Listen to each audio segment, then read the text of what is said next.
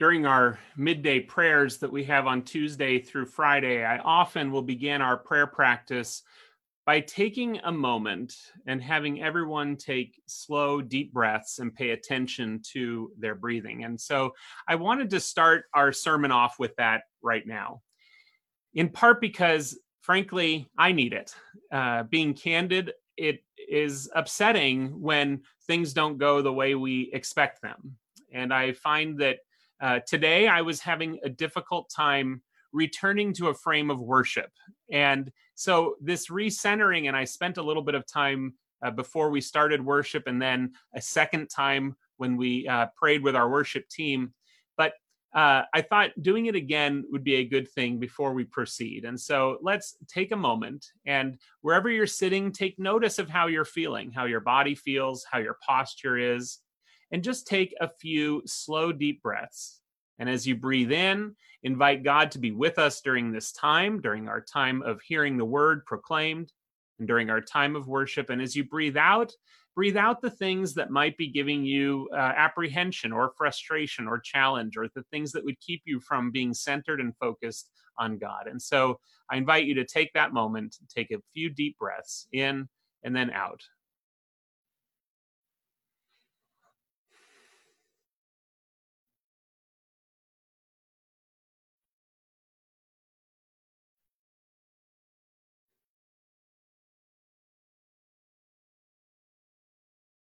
Gracious and loving God, we do invite your presence and acknowledge that you are with us wherever we might be. We ask your blessing on this time, on the words of my mouth and the meditations of all of our hearts.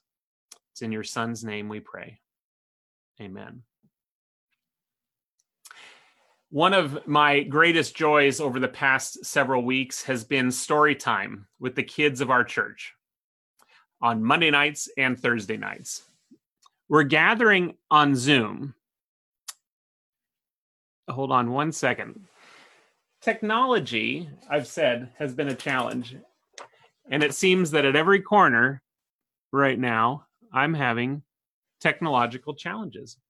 So you're not going to have as much eye contact from me today because my little teleprompter isn't working. I'm giving away all the secrets today, and who knows why, but it's not working. So I'll tell you, one of my favorite parts about this time of the coronavirus has been the chance to have story time with the kids on Monday nights and Thursday nights. It gives the kids and their parents a little break from the pattern of their week, and it lets them see their friends. And I've got this small collection of children's book. I've collected them over the years, and it's kind of something I laugh about a little bit because I wondered why I collected them over the years. And it made sense to have them with friends who would visit, but also when I would lead campfire at our camp that I worked at for many years. And so I probably had a dozen or so books.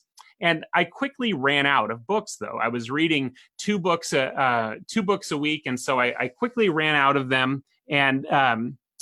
And then I discovered the library at the church and started gathering books from the church library.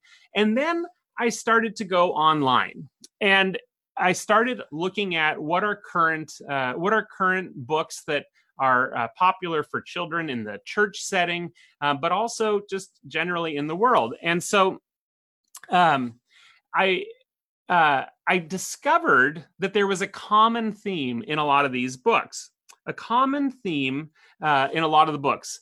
And what is this theme? This theme is a question, like a search. It's a search for God, but also like a search for love and how to bring that love into the world. But especially this question about God. And it makes sense to me, though. It makes sense because, hold on, this is a little adventure in life. I will acknowledge, as I've said to you all before, that I'm a bit frustrated, and I'm going to just pause for a second and take another deep breath.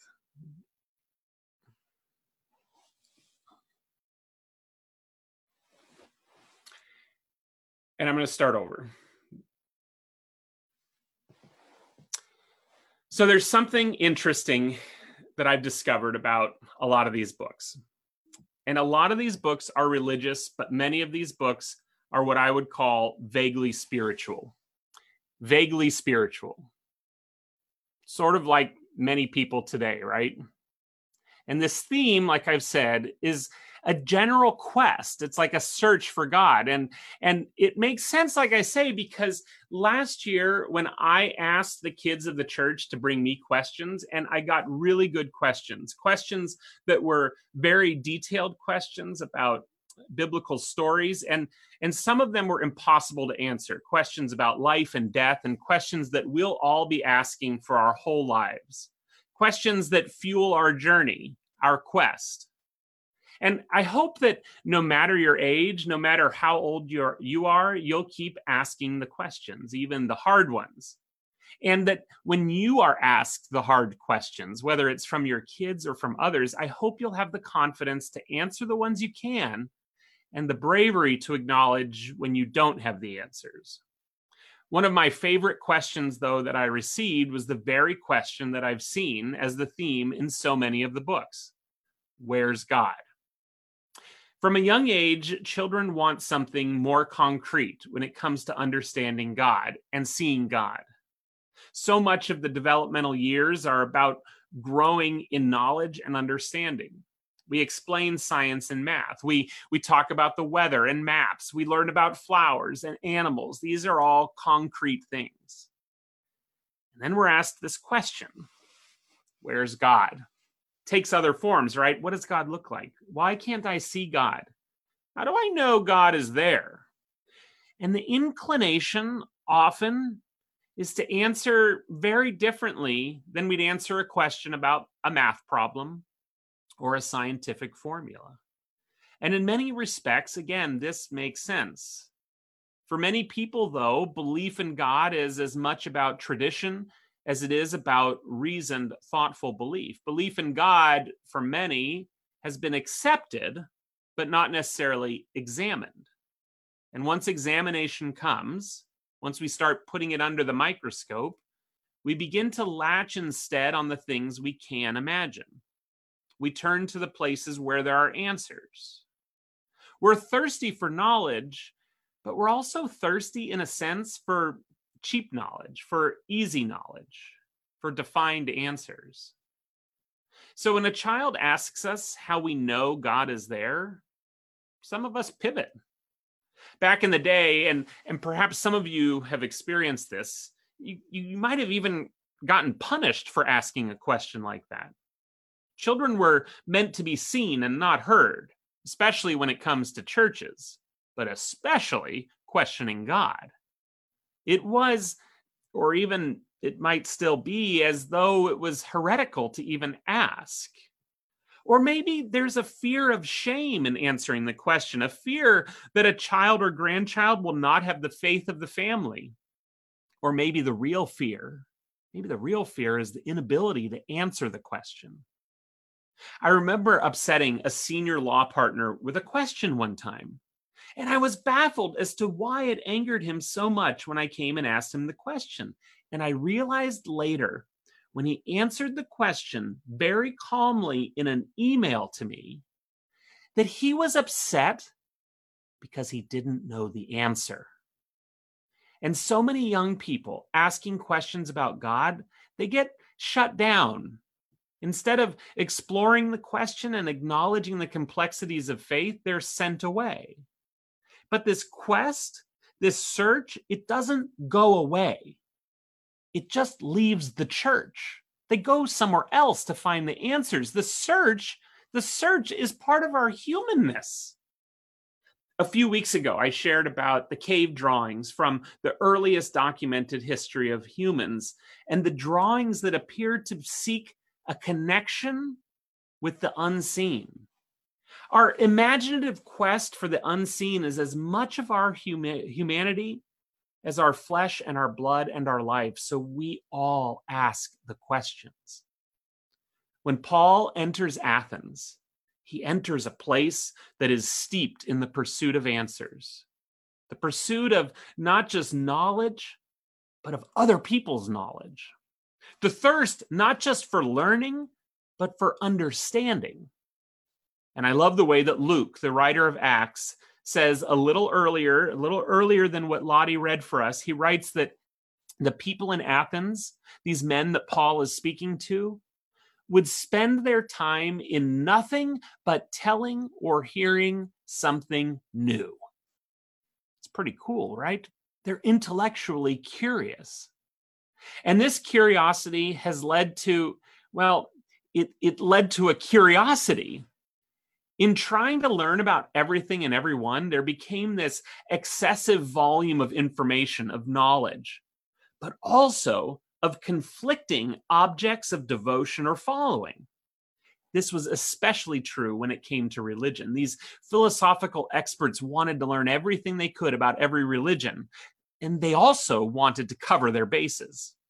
And so when Paul arrives, this is why he looks around and he sees these shrines and altars and buildings and statues devoted to God after God after God. Some of them were ancient. And many of these altars were to gods who were unknown. In researching these unknown gods, I read something interesting. About 600 years before Paul's visit to Athens, the city of Athens was the subject of a terrible plague. And the city leaders were struggling and confused about how to contain this plague. People were getting sick and dying. They tried everything they knew to do. They made sacrifices and burnt offerings. They looked for whatever gods they could find to honor. And they were puzzled when nothing was helping. They were told to go to an island and find this man called Epimenides. Go ahead and say that name. It's a funny name, right? Epimenides. And Epimenides, like Paul will do 600 years later, comes to Athens and he sees the devotion of these people to all these different gods. And he's actually kind of confused as to why they're cursed with this plague when they seem to be doing things right. They've got all these bases covered. He decides, though, that there must still be another God who has the power to save them. He comes up with this idea. And he lets loose a flock of black and white sheep, and the sheep go running throughout the city. And they run until they're exhausted and they lay down.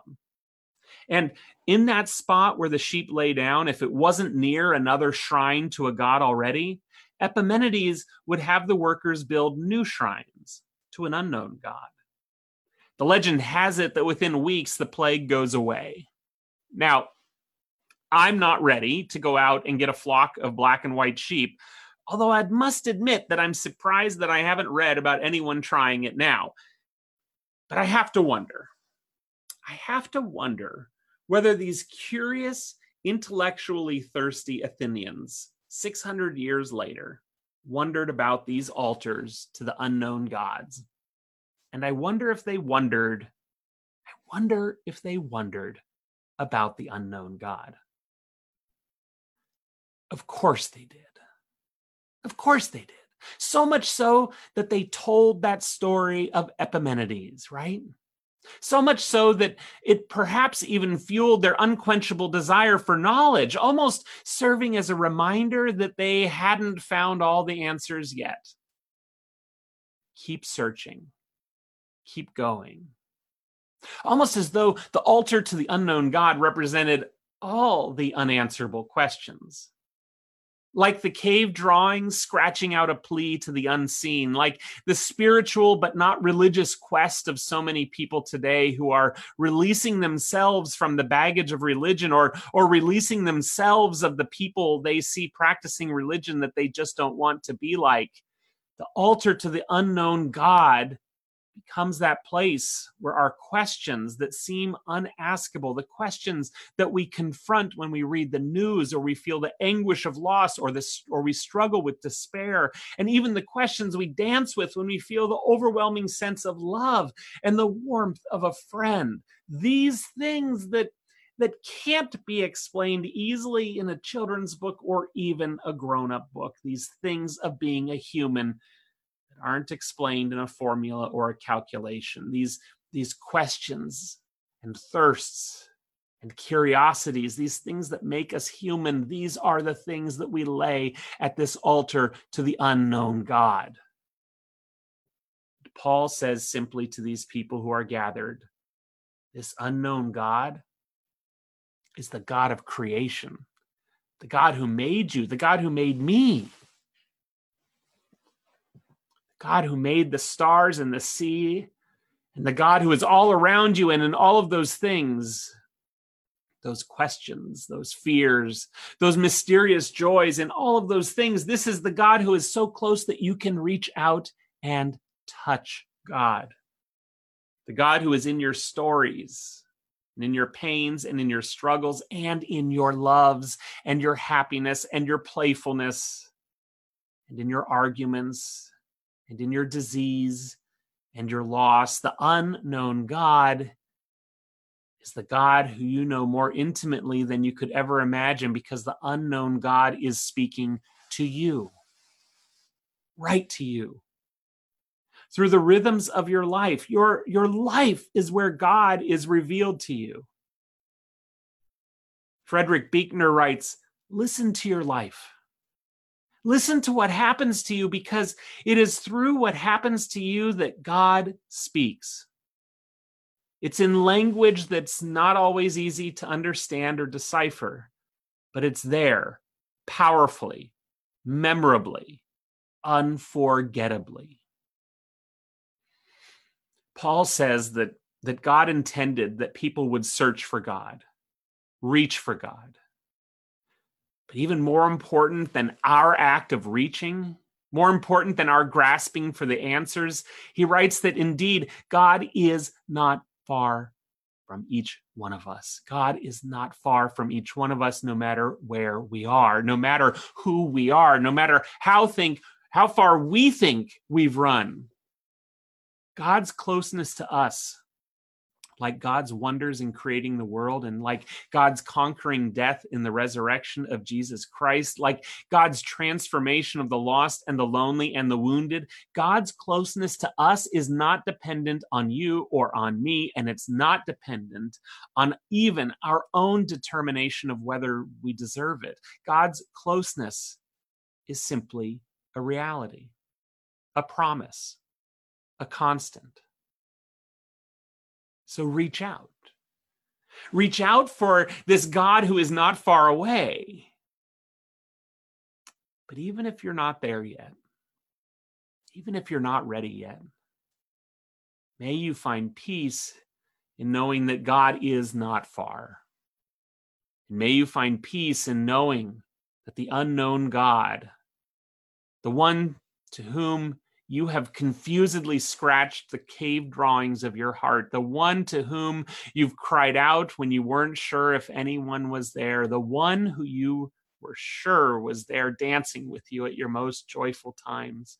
May you take comfort in knowing that God has always been there, that God will always be there,